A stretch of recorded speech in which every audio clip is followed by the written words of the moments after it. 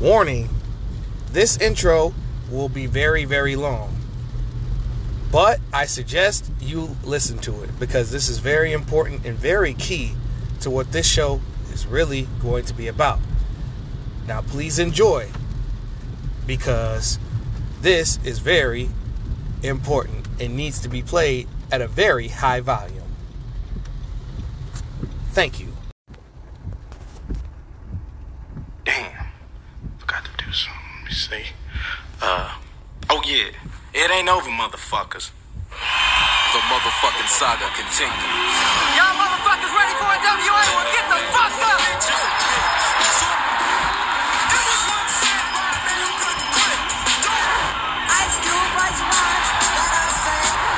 Now, since he stepped the fuck off. Here's what they think about you. Here's what they think about you. Here's what they think about you. When they was in London, they weren't no good with that freaking ice. Here's what they think about you. When I got to take all I know is I wanted my motherfucking money back. Here's what they think about you. Here's what they think about you. Here's what they think about you. Here's what they think about you. Here's what they think about you. Here's what they think about you. Here's what they think about. Here's what they think about. All I know is I wanted my motherfucking money back.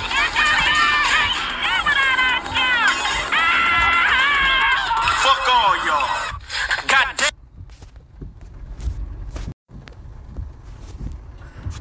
CP3, is he going to be a Hall of Fame? No question about it. Yeah. Right? No question about it.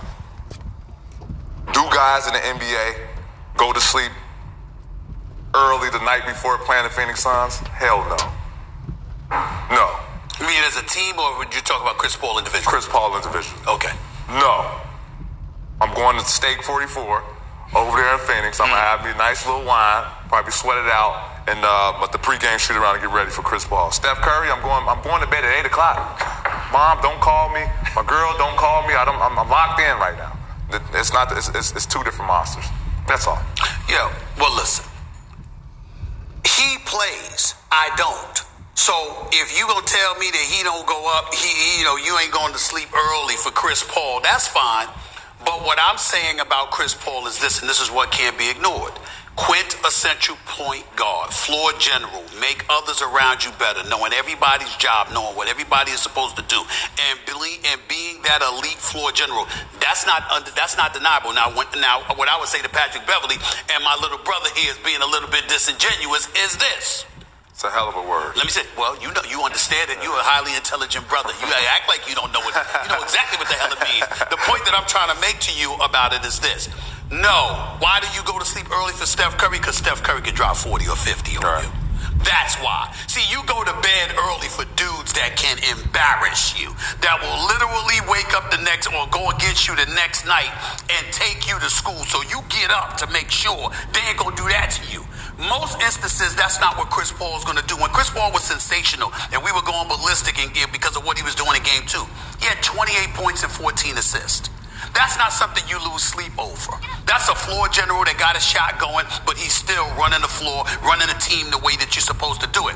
Whereas somebody like Steph Curry, you blink and he might drop 10 threes on you. You blink and he might drop 50 on you. That got Luka, for example. Luka with the 27 in the first half. Luka can drop 50 on you. Those are the dudes that you lose sleep over. Man, ain't nobody worried about Chris Paul when he play Phoenix Suns. Nobody in the NBA. Well, what did I just say, though? And I'm just letting you know how NBA players feel. I believe you, but what I'm saying he's is... finessed the game to a point where he gets all the petty calls, all the swipe throughs at the end. I mean, this guy is out, man. We gonna be honest? We want to be really honest? Yes. He should have fouled out. He should have fouled out. The last game, too. You see the replay against Brunson, hit him on the shoulder, hit him in the mouth, ref don't call anything.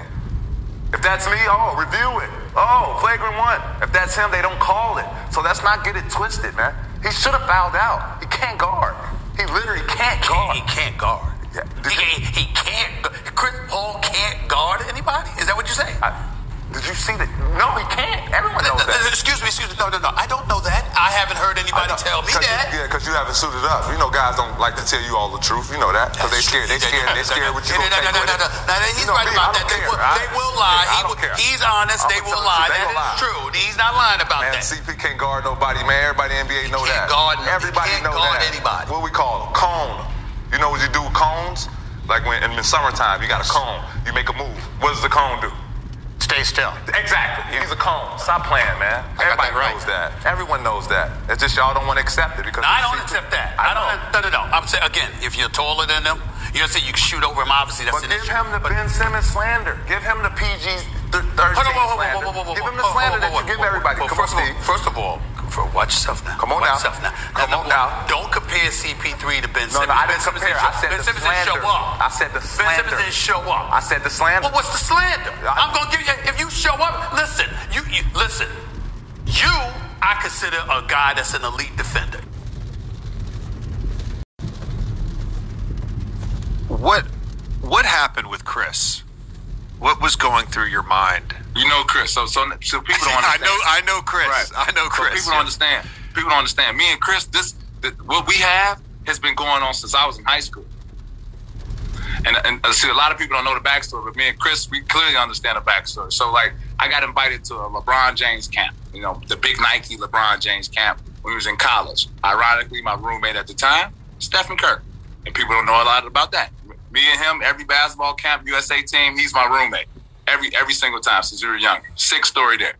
So, you know, you're on a certain team and you get a chance to play against LeBron. I think O.J. Mayo was there and Chris Paul was there. I killed them, destroyed them. I'm talking about in front of every fucking NBA scout out there. I'm a sophomore in fucking college. I'm going at them every fucking play. I'm calling them a child. And then I see him in the NBA. So, of course, that energy is going to roll over to the NBA, you know. And he does, you know, Chris, he does slick shit. Like, you know, people don't know that's a little dirty motherfucker, man. Chris know that too, man. You know, I know you didn't want to say it, but I say it for you, though. I know that was your teammate. And I love CP, bro. I love what he brings to the game. I love, like he changed the game also. So, like, you have to give him all his props, but, like, he knows how to finesse the system, too. Like, and you got to give him credit for that, too. So, you know, it was just one of those ones I just had to get off my chest. And I called him right out there, too, that same night. I do know Chris, and I love Chris, and I also, for a long period of time in my life, hated Chris. And Chris knows this, and it's fine. It's fine. We've moved past that. Was there...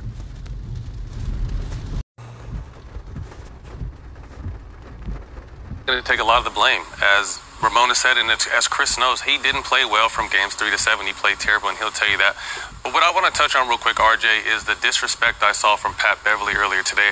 You know, as reporters, you know, as part of the media, we have a job to be critical, but I think there's a thin line between being critical and disrespecting. And I feel like what Pat Beverley did today to Chris Paul was completely disrespectful and out of the line. And Pat Beverley's talking like he's that guy. You're not that guy. Plain and simple. Chris Paul played terrible this year, and his numbers are still better than your career numbers have ever been. So I just think you have to understand, Chris is a 12-time All-Star. He played terrible. First time, all defense 9 times, 7 times first team all defense. He'll be a Hall of Famer. Pat Bev and I were similar type role players. They don't talk about us when we go. They're going to talk about CP3 when he's done. And I just think the disrespect we saw earlier today on the ESPN show need to be checked because he was way out of pocket. Thanks for watching ESPN on YouTube. You have to make a play. And I'm hoping he can do that. I don't know if Chris has gotten to this place of being safe. When he first came into the league, you mentioned Chris Paul and championship together. You know, those two words went together. I have not heard him speak of winning a championship now in a couple of years. I think he's fallen into this assist-to-turnover ratio thing where, you know, Chris is a very safe player right now. And statistically, you know, he maxes out in every box. However, I don't see Chris going outside of himself, outside of those boxes to take extraordinary risk. And, you know, this assist-to-turnover ratio, if you look back at some of the best point guards to ever do it in our league, you know, we generally had 3 to 4 turnovers a night because we took risks. Stockton took risks. Magic Johnson took risks. I took risk out on the floor.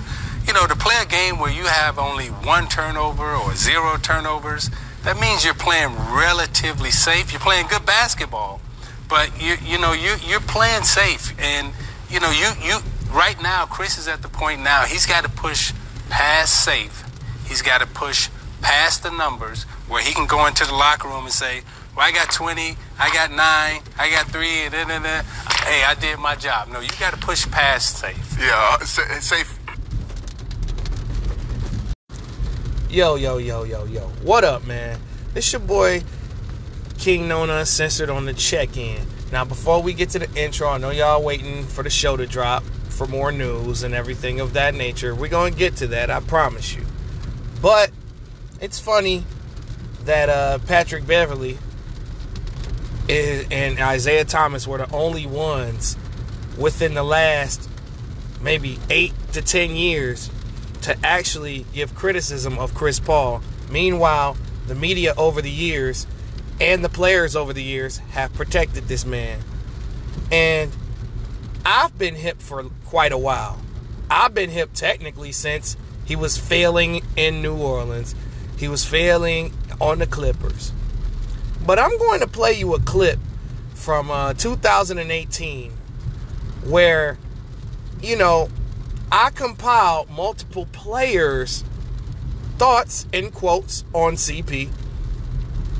That this is the stuff that they try to hide from you. You know what I'm saying? This is the stuff that only the local papers, only the local websites would give you. They, ESPN and FS1 and all these fanboys and shit, they like to hide the truth. And I'm going to play you a clip from December 2018 for context, to show you what I mean. Against the Golden State Warriors. Now, throughout his tenure and his career, multiple people have had a lot to say about Chris Paul, positive and negative, and it's a mix. Now let's see what these particular people had to say about Chris Paul as an overall basketball player to a degree. These quotes, which I looked up and got the actual quotes. This is really the quotes of these individuals. This ain't fake. You can look it up on YouTube and you can look it up on the internet. Doc Rivers said Chris Paul needed the ball. He could not move without the ball. So I changed what I did to fit CP3's game. I run a ball movement system. And Chris Paul needed the ball in his hand. And now that he's gone, I'm glad that we got to go back to better ball movement. Austin Rivers, his teammate and Doc Rivers' son, said the dynamic of Chris and Blake was weird. No one knew who the leader was, and if you had something to say, it would turn into an argument. Ryan Hollins, Chris Paul's former teammate, said, Rajon Rondo was one of my favorite teammates ever. Chris Paul has some growing to do, Hollins said of Paul. Everything that glitters ain't gold. Damn.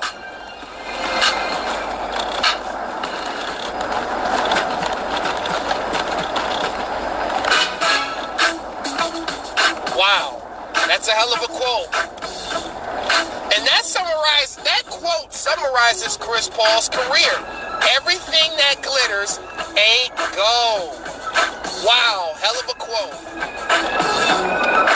And Glenn Big Baby Davis had a whole lot to say about playing with Chris Paul. He said, I played with Rondo and Chris Paul. Chris Paul is a very bad teammate. We can see that this was a very dysfunctional team. I'm not blaming Chris Paul all the way. I'm saying this because he's the leader. We know from the jump that Blake and Chris don't like each other. DeAndre Jordan, he's not happy. They had to beg him to come back. You have to get him involved or blow that team up and trade Blake Griffin. I like his heart. I like Chris Paul's heart and his spirit. but he rubs everyone the wrong way. He wants to be in the same category as Dwayne Wade and LeBron James, but he's not that. He's good, though. I've never seen a point guard run a team like that and win a championship. Jeez. Matt Barnes says that we had really one of the most talented teams that never won a championship in LA, and I think it was our own fault. We were in our own way. Just too many egos young acting. Chris Paul just wanted to win. You want Chris Paul on your team, and he looks happier on the Rockets. Paul Pierce said, it doesn't seem like anyone on that team had a good relationship. It was a team of individuals. You see the tension between Chris Paul and Austin Rivers when Austin got more shots and more minutes. David West said, the time in New Orleans that we spent together was a starting point for us in the league, and who knows what could have been if we stayed together. We were not prepared at that point in our careers to take the next step. We've seen a player like Chris Paul before. He's like Isaiah, but we've never seen anyone quite like Steph Curry. Tough. Now, this is all alleged, meaning that these were rumors, meaning that most of it is true, but it's not 100% accurate. This, from DeAndre's camp, is probably more than 50% accurate. We're probably talking about 80% here.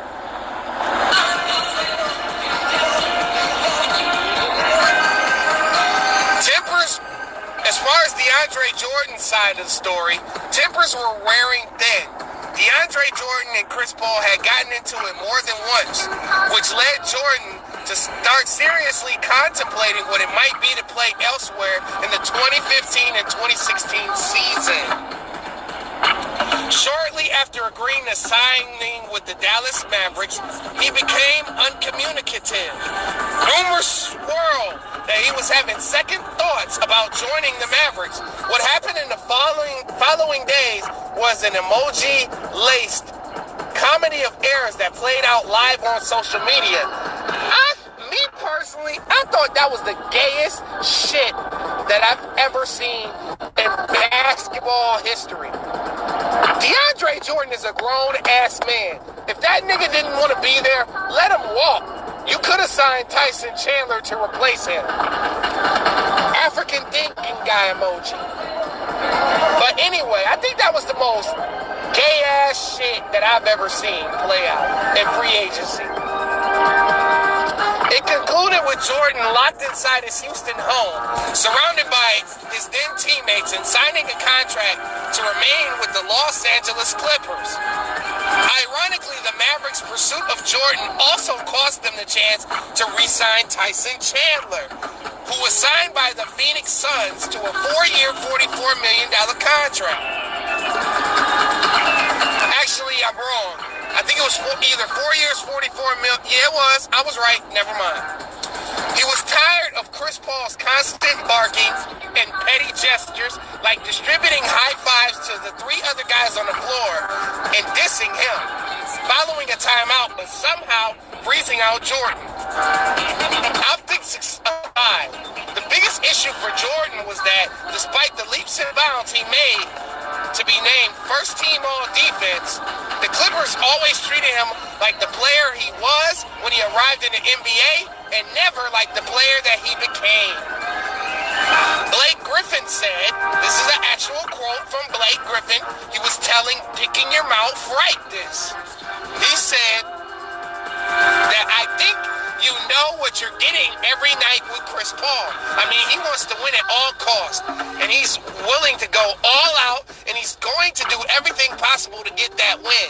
The toughest thing, like all good players, he demands a lot out of his teammates. I don't know if that's necessarily a good thing, but a tough thing, but I think it's a great thing.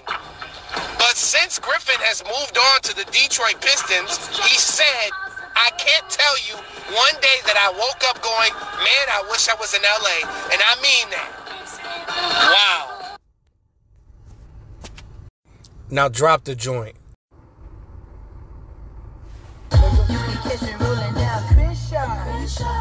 7 motherfucking Impala. Bitch, yeah. Magazine on my lap, I'm rolling Indo. Gang signs, watch us though I'm out the window.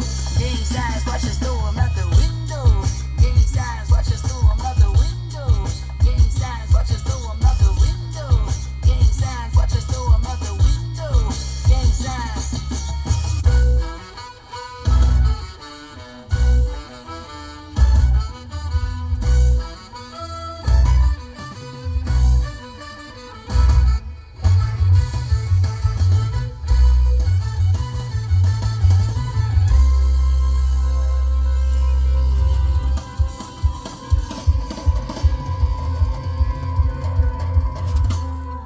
Bullets coming through the windows and the walls. That's on the set. All my niggas on call. Don't pray for me. Pray for them niggas. Menace to society. I'm like the rims, nigga. I want the rims, nigga. And your gold chain. Don't blame me. Blame 80s and cocaine. I want the rims, nigga. And your gold chain. Don't blame me. Blame 80s and cocaine. Hey yo, I wake up. Put on chronic like bitches makeup. Kush like Nicki and me. It's hard to break up. 38 tough. Take a piss and eat my breakfast. 6 bitches at my kitchen table, ass naked. I got more bitches than you have. Nigga, I'm reckless. Iced out Playboy pendant hanging from my necklace. Used to take a brick, chop that bitch up in sections. Pack it in the car like it's Mexican. No flexing, it's that whip work. Chop that, sell it out, we cop that. On Wilmington in Brazil with my Impala with the top back. Where my nigga top at? Remember them days before you and Rock brought Watts back? We was in Stevenson Village in front your crib, nigga, leaning like a top pack. Ordering Tommy burgers with everything cocked back. My Glock fat, Nina Ross, Akon black. Bullets pop up out of nowhere like State Farm black. Yo! I know I apologize about that long intro, but things needed to be said that had to be said. We'll get into Pat Bev a little bit later, though. Let's start off with Young Thug and Gunna. My goodness, just more and more information just keeps coming out. I'm gonna be honest with y'all. Thugga is doomed. He is doomed. He's already facing 5 to 60 years. That's the automatic for, the RICO thing, right? What I just learned a couple of days ago is this nigga got wiretapped. I didn't know all of the information that was on the wiretap. Now, I said on the last show, the little light shit, right? But they were monitoring him for a very long time, which leads me to believe that Young Thug was set up. I just got a feeling that he was set up, bro. And it's a dirty game out here.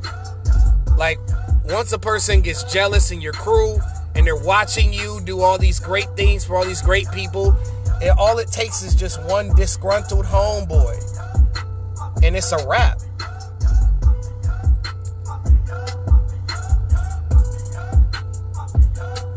I just seen this crazy article that said, in XXL, that said, Young Thug and YSL triggered over 50 murders and instances of gun violence among various gangs, Fulton County attorney said.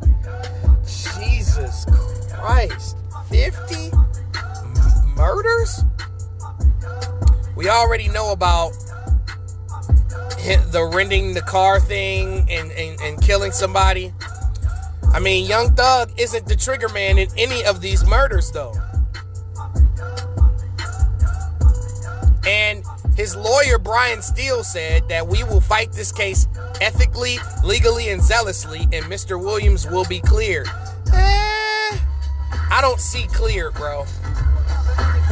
I don't see cleared. I just don't. He is being labeled the kingpin of this organization with a 56-page indictment. The RICO is big, bro.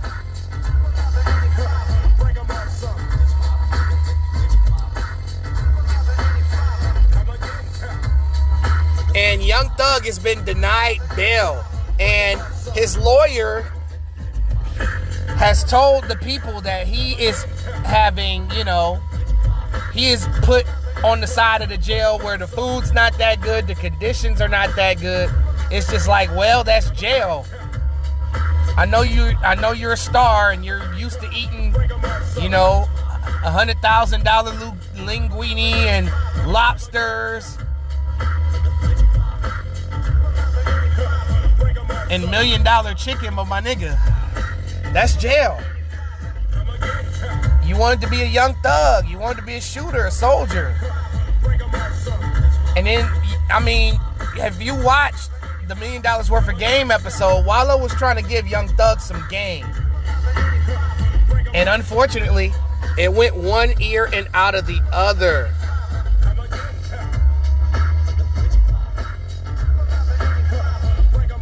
And it's unfortunate. I feel bad for Young Thug. I really do. Because, you know, you don't want to see black men who help the community, who are successful, you don't want to see them locked up and in jail. You just don't.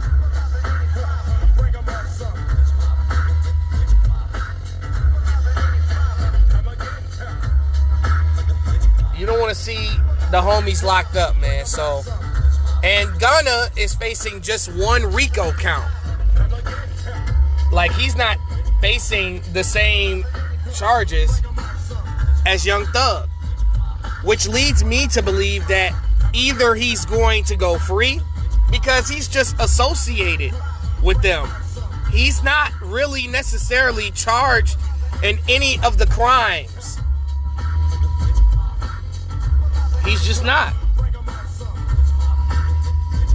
He's charged with one RICO count, and the minimum for RICO is 37 months in jail. Now, say, for example, he does get 37 months. It might be 24 or 24 to 26 months, which is two years and some change. But it's better than doing life in prison. And I think Young Thug, I don't know, man. Like, minimum, I see 6 to 8 years off top. Because he got caught with a lot of shit. And I heard that his lawyer is really, really good. Minimum, I see 6 to 8 years. And you know, when a popular rapper goes down and does a long prison sentence, the game changes. Young Thug's popularity is not going to be the same in 6 to 8 years. But at the rate that the Fulton County Sheriff's Department is going, they want to get him. They want him to do time. Because they feel like he's responsible for a lot of gang violence in Atlanta. They want to nail this nigga to the cross. If there's a plea deal available, I think Young Thug should take it. I don't think he should fight this shit. Because it's only going to get worse. So take a plea deal of whatever that's under 30 years. If it's under 20, take that shit. Because if this nigga gets 40 to 60 years in jail, his life is over. His rap career is over. And it's just very unfortunate. But anyway, let's move on to Freddie Gibbs. Oh boy. Buffalo just had a major tragedy. And the energy wasn't the same on that shooter that it was for Freddie Gibbs. I'm going to leave it. I'm going to let that marinate.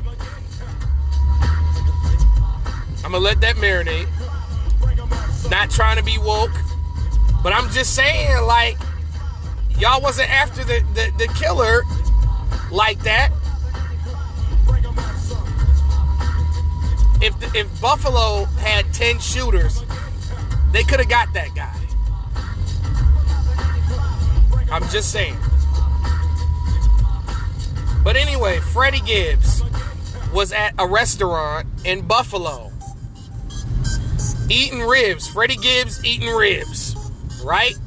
All of a sudden, a bunch of 40 to 50-year-old men started jumping on Freddie Gibbs. And from the footage that I seen, I'm not gonna lie, Freddie Gibbs held his own. He was outnumbered like 3 to fucking 23. Because all I saw was one security guard, his girl trying to do what she can, and Freddie Gibbs trying to swing on 5-6 people. They had him cornered, they jumped him, they stomped him, and whatever the case may be. But Freddie Gibbs fought back. It wasn't like he did what he could. You can't beat up 23 people, especially 23 old heads. This is old school shit. When nobody gets shot, that's some old school nigga shit right there. That's fair old school shit. You know, East Coast niggas, man, them New York niggas always jumping somebody. Y'all notice that? You know, West Coast niggas shoot a fair one. Midwest niggas shoot. Midwest niggas shoot. It ain't no punches, ain't nothing. It's shooting.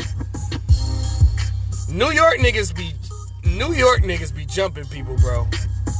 That's a fact. But, you know, Freddie Gibbs had been involved. You know, these people that jumped Freddie Gibbs allegedly are associates of Benny the Butcher's BSF and Griselda label.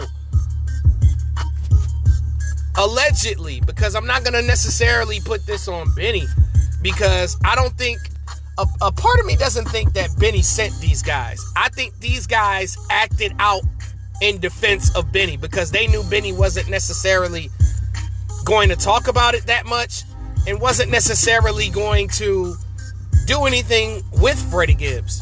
So his homeboys came through and got deep. They caught word that the nigga was there and they did their thing on him. You know, Freddie Gibbs showed up to the show.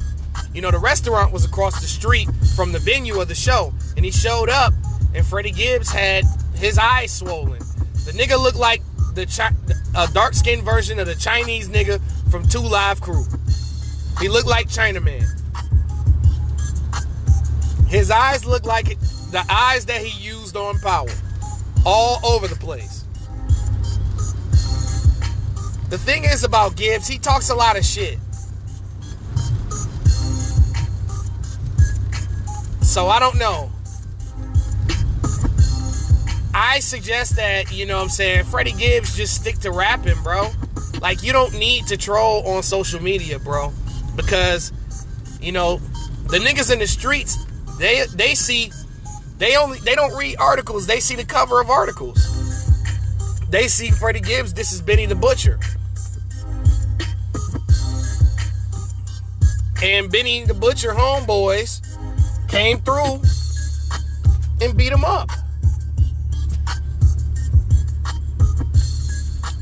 Because deep down in my heart of hearts, I don't believe Benny called those niggas and said, jump Freddie Gibbs. I don't think, Benny doesn't believe that, you know, Benny doesn't fucking believe that, this beef is serious. And I don't believe this beef is serious.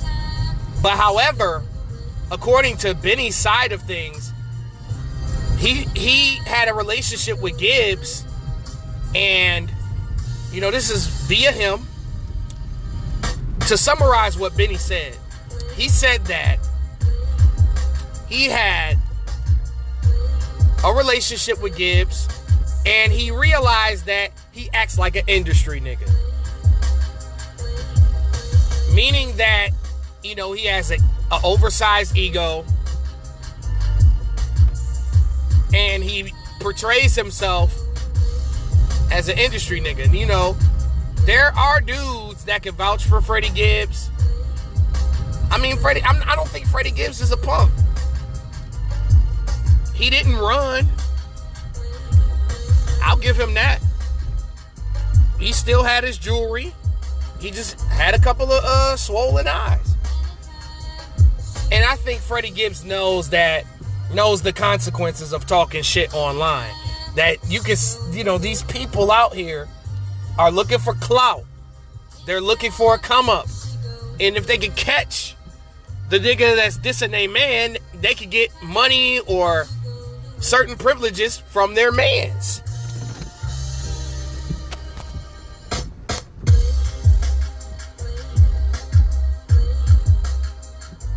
But my thoughts on this beef is stupid. Because I like Freddie Gibbs and I like Benny the Butcher. I think they should just find a way to squash this beef and collaborate, because these two guys I consider top 10 rappers in the game right now. Both of these guys can spit. They make great music together. And it all started because Benny the Butcher didn't want to do an album with Freddie Gibbs because he felt like Freddie Gibbs was an industry nigga. And he didn't want to make friends with industry niggas. Benny the Butcher's more of an independent mindset and just independent, period. Now, I haven't heard anything about Conway the Machine and West Side Gun's thoughts. I mean, they've worked with Freddie Gibbs as well. So I don't know their sentiments. But let's move on. But anyway, Chris Brown announced a new album called Breezy that's set to drop in June. I think it's June 26th. I mean, Chris Brown has a pretty decent discography. You know, I hope it's not 48 tracks, though. I mean, yes, you drop the best 40-track work out of anybody that's ever dropped 48 tracks. But come on, man. Give us 18 tracks of that shit. Or those love songs, those club anthems. Get with your team, get with your squad. I know it's gonna be hot. Playoff Jimmy Butler. Let me say something about Jimmy Butler. Jimmy Butler's on a tear. Like, playoff Jimmy Butler is just different. I just wanted to acknowledge that. You know, we haven't talked about the Eastern Conference Finals or the Western Conference Finals yet. We will do that tomorrow. Whether that tomorrow be at 12 a.m. or tomorrow will be at 9 a.m., we'll see. I just wanted to acknowledge that. He has been playing amazing. And he's rising up the ranks as we speak. Al Horford tested positive for COVID. And many people in Boston's camp, and Brian Windhorst didn't release the names of who, but they're contracting the virus, which could lead to possible issues for other players. But the safety and protocol must be handled. We don't know when Al Horford is returning. Marcus Smart is dealing with an injury, and we don't know when he's coming back. Kyle Lowry is out. So we'll just continue to monitor everything one by one. And there's a crazy rumor out there. I don't know if it's true, but allegedly, Rajon Rondo pulled a gun out on his girlfriend in front of his kids. Now, until this is actually confirmed, I honestly don't believe that. Not gonna lie. Because a lot of these people, I hate to say it, but a lot of people make up shit. But if this is true, damn, Rondo might be done. Or probably suspended and reprimanded by the NBA. But me personally, I don't think that shit is true. I'm just hoping that it's not true. You know, prayers go out to Rondo and his fam. You know, I'm not going to really, until everything is confirmed, I'm not really going to speak on it too much. But that's a wild-ass rumor that I heard. But finally, let's get to it. Let's get to the main meat and potatoes of this show. Patrick Beverley goes on worst fake, goes on Get Down, a.k.a. Get Up, and just appears on various talk shows on ESPN. ESPN tossed Pat Bev a bag to be Pat Bev. And I like Patrick Beverley. You know, I'm getting a lot of comparisons to Patrick Beverley. You know, I appreciate the comparisons, by the way. When it comes down to telling the honest-to-God truth. But as you heard in the intro, he said that nobody is afraid of Chris Paul. And I honestly think that is a fact. That's a fact, y'all. Because nobody is afraid of everyone from LeBron James' generation, whether that be Melo, whether that be LeBron James, whether that be, just anybody from the previous generation. I have said this on multiple occasions. These young niggas don't give a fuck about your credibility, what you did in the past. It's all about what have you done for me lately. And Chris Paul has done this his whole career. He's sold. We all know about Denver whooping his ass. We all know about San Antonio beating him.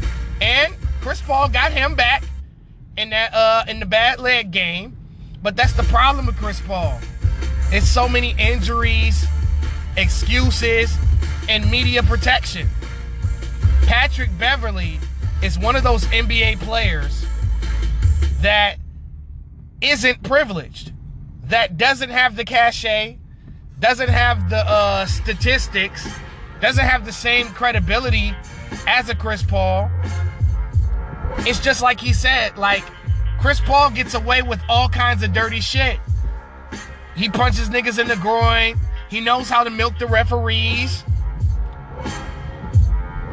Because he was the president of the Players Association for so long, and he's got it in with a lot of the owners and rubbed elbows with a lot of the referees, and he associates with all these people. So he's well liked. And a nigga like Patrick Beverley, who has Patrick Beverley's mentality, is just like, this is like the popular guy or popular girl in high school that everybody likes. And it's this one nigga that's just like, this nigga don't deserve all this. And once I bust his ass on the court, and whatever the case may be, I'm going to get at him. I'm going to expose him. Of course, what he's saying is personal. He had reiterated in my intro that him and Chris Paul have been ops since they were high school / college. Since they were in basketball camps. So this is one of his ops. So he's going to say a lot of things that you or the next man may not like. But I watched the entire First Take interview, or Worst Fake, right? I watched a lot of that interview, and he said a lot of things that I agreed with. I felt like Chris Paul got special treatment throughout his career, despite his shortcomings and failures. His inability to win a championship, his inability to lead a team to the finals for the longest up until last season, which a lot of people that I fuck with and a lot of NBA players say that last year's run was fool's gold. Last year's run was fake because of the injuries in the Western Conference. And then being eliminated exposed them. And I agree with some of that. Not all of it, but some of it. Patrick Beverley also called Chris Paul a cone, which is a little far. But what I can correct him on is Chris Paul is an overrated defensive player. Yes, he has 9 all-defensive teams or whatever the fuck he got, right? He has multiple all-defensive team appearances. I had always thought that he wasn't an on-ball defender. He just wasn't.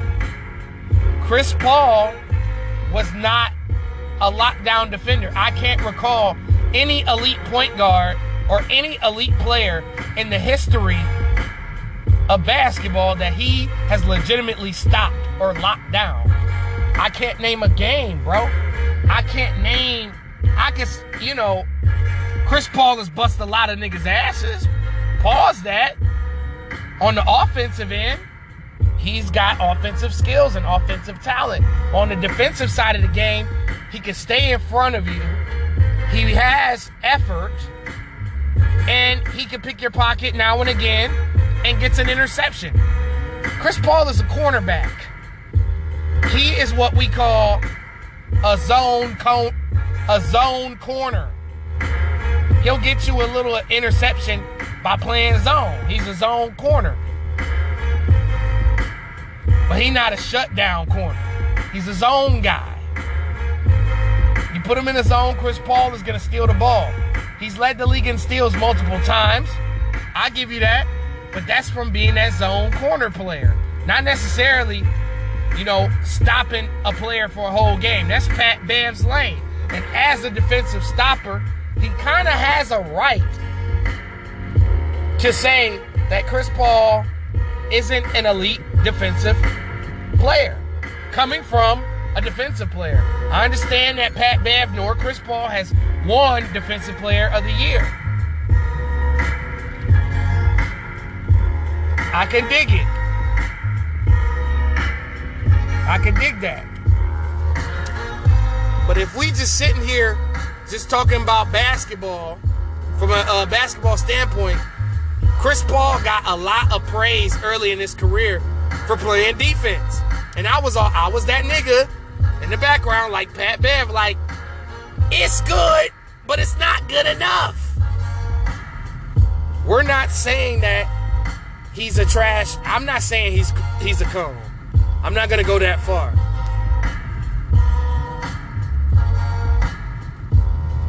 But Matt Barnes, I agree with what Marcellus Wiley said on his show on Speak For Yourself. He had said, like, okay, if Patrick Beverley can't speak on Chris Paul, it was like Eddie in Barbershop. If we can't talk straight nowhere, where can we talk straight? Where can we talk straight at, Calvin? Where can we talk straight at, Calvin? Where can we talk straight? This is a barbershop. You know what I'm saying? So, me, let's use myself as an example. I ain't played basketball in high school. I played in the rec leagues my whole life. I don't have no basketball credibility. I'm not a scout. I'm not a talent scout. I don't have any NBA experience. I used to play basketball. I'm no longer good at basketball. But you know what? I grew up watching basketball. I grew up idolizing basketball players. I grew up watching the game, seeing the game. And I learned some shit from them rec leagues, like how to play zone, how to play man-to-man, how to disguise the zone, how to run box one sets, and just how to run plays, how motion works. You know what I'm saying? So, and I've watched a lot of the finals since, I was born, since I was a kid. I was an advanced mind at a young age. And I know how all the players play. I know how to break down all of their games one by one. Strengths, weaknesses, statistics. Not that PER bullshit. Just regular basic stats. Right?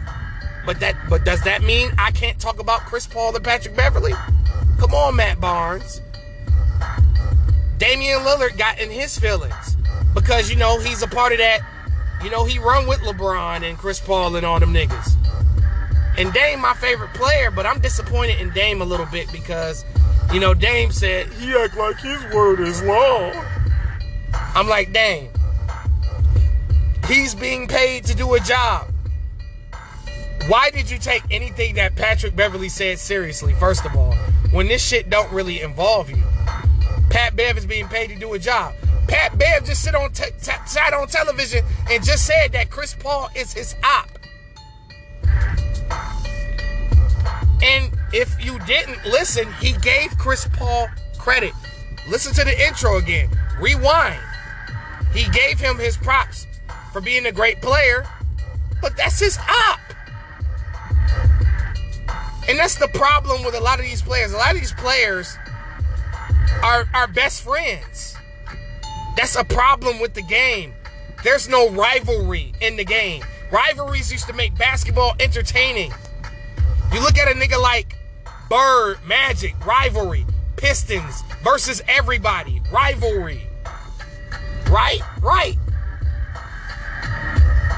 And it took a guy like Pat Bev to come back, because the reason why I played the Isaiah soundbite was up until Patrick Beverley, straight up criticized Chris Paul for his shortcomings. Pat Bev also said to Stephen A. Smith, when you're defaming guys like Ben Simmons, like the James Hardens, like the LeBron Jameses of the world. Where's the Chris Paul slander? And I was like, that's right, Pat Bev. Talk your shit. They don't speak ill on Chris Paul like they do everybody else. They used to fucking dog Kobe in the damn media. They used to dog Kobe. They used to dog Jordan when he played bad.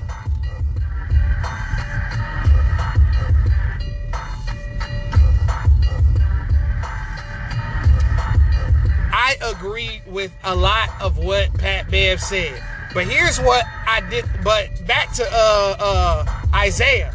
Isaiah was the only one to say that Chris Paul plays too safe and doesn't take many risks. And that's been the story of his career. When Ryan Hollins said everything that glitters ain't gold when it comes to Chris Paul, that's a fact.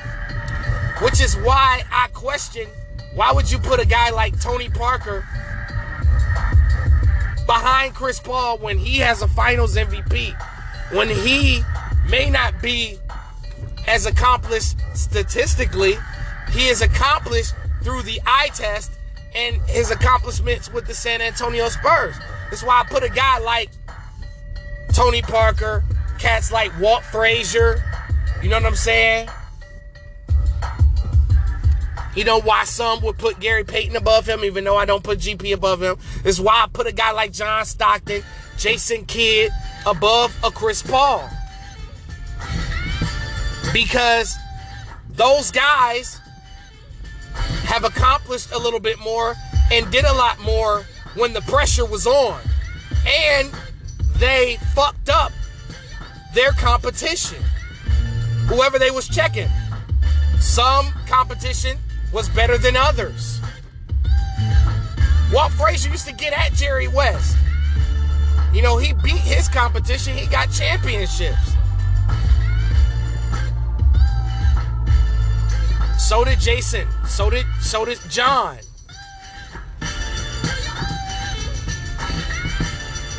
Chris Paul has had multiple meltdowns in the playoffs and was rarely criticized for that.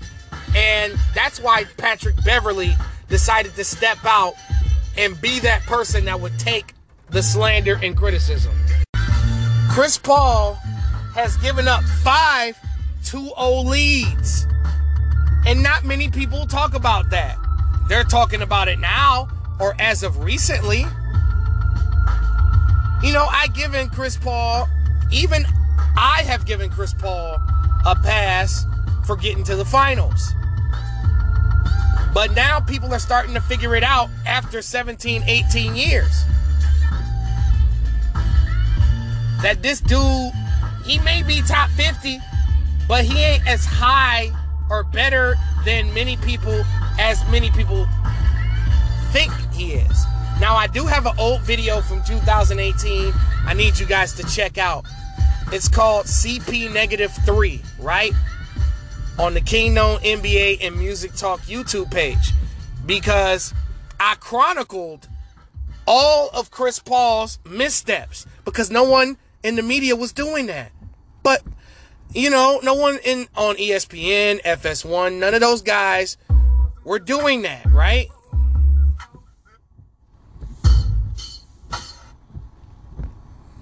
Nobody was criticizing Chris Paul. No one. Everyone was shook because a lot of those players know that Chris Paul would probably do something to them because he was the president of the Players Association. That was probably a part of the reason why a lot of the NBA players didn't want to talk. Pat Bev, he don't give a fuck. He gonna say what he gotta say. But Isaiah was the only person because Isaiah was already established. He wasn't playing anymore.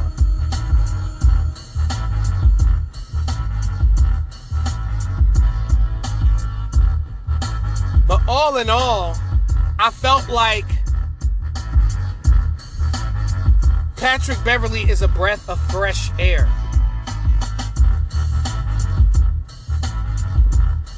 You know what I'm saying? And Chris Paul has blown a 3-1 lead before. Chris Paul has sold. And this playoff run that he recently had wasn't no different.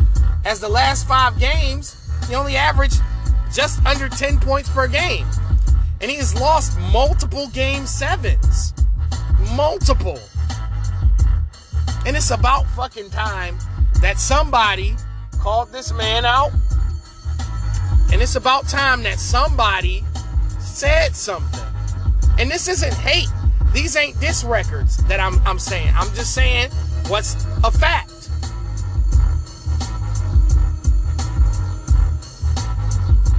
But one thing I disagreed with Patrick Beverley on was the fact that Stephen A. said that James Harden did not deserve a max contract. And I actually agreed with Stephen A. Smith. Because James Harden has been horrible since he left the Houston Rockets. He showed up to camp intentionally overweight. And I've been making fat jokes about Harden ever since. If you want to be fat and sloppy, I'll call you fat and sloppy, nigga. Ever since he made that exit from the Rockets and left Houston on stuck, that was fucked up. That was bold. And then Brooklyn, he does the same thing to them. Because he's not happy with Kyrie Irving, which is understandable. Kyrie Irving is a special personality. You have to be like-minded as him to really get along with him. You got to be like-minded. A lot of people can't tolerate Kyrie. But James Harden, you know, he sat out with a fake injury to get out of Brooklyn and then go to Philadelphia and play like he played in the playoffs. He only had one good game.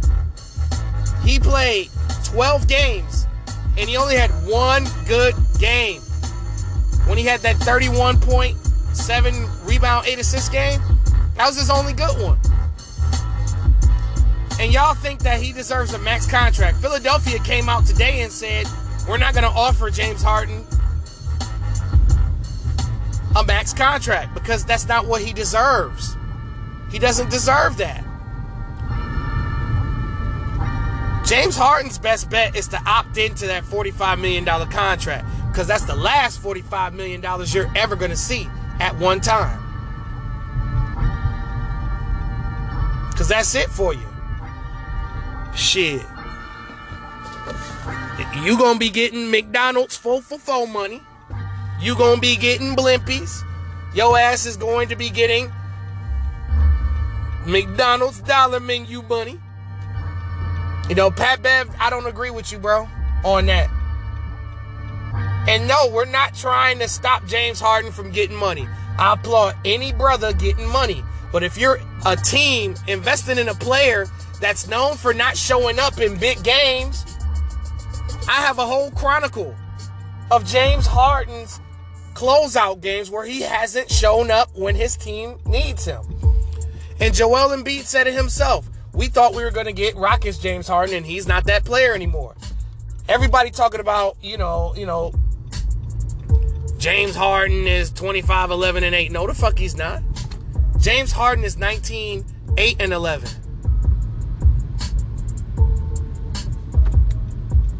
He's basically like a true point guard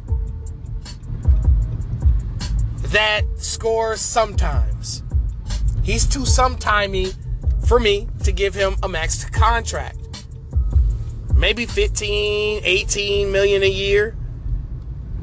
That's probably what I would give him. Something around 15 to 18 million a year. And that's actually very generous. Due to some of the performances that he's had and the fact that he doesn't necessarily take his body serious, doesn't take necessarily anything serious. Because I'm going to be honest, Philadelphia had a chance to be in the conference finals, possibly make the finals. If Harden was 100% committed, they could have went to the finals. But it was Joel Embiid, who wasn't even 100%, who had to carry the weight. Tyrese Maxey, who's only in his second season, had to carry the weight. And that's a lot of weight that they had to carry, because Harden weighs about 300 pounds. Him and Zion are about the same on that scale.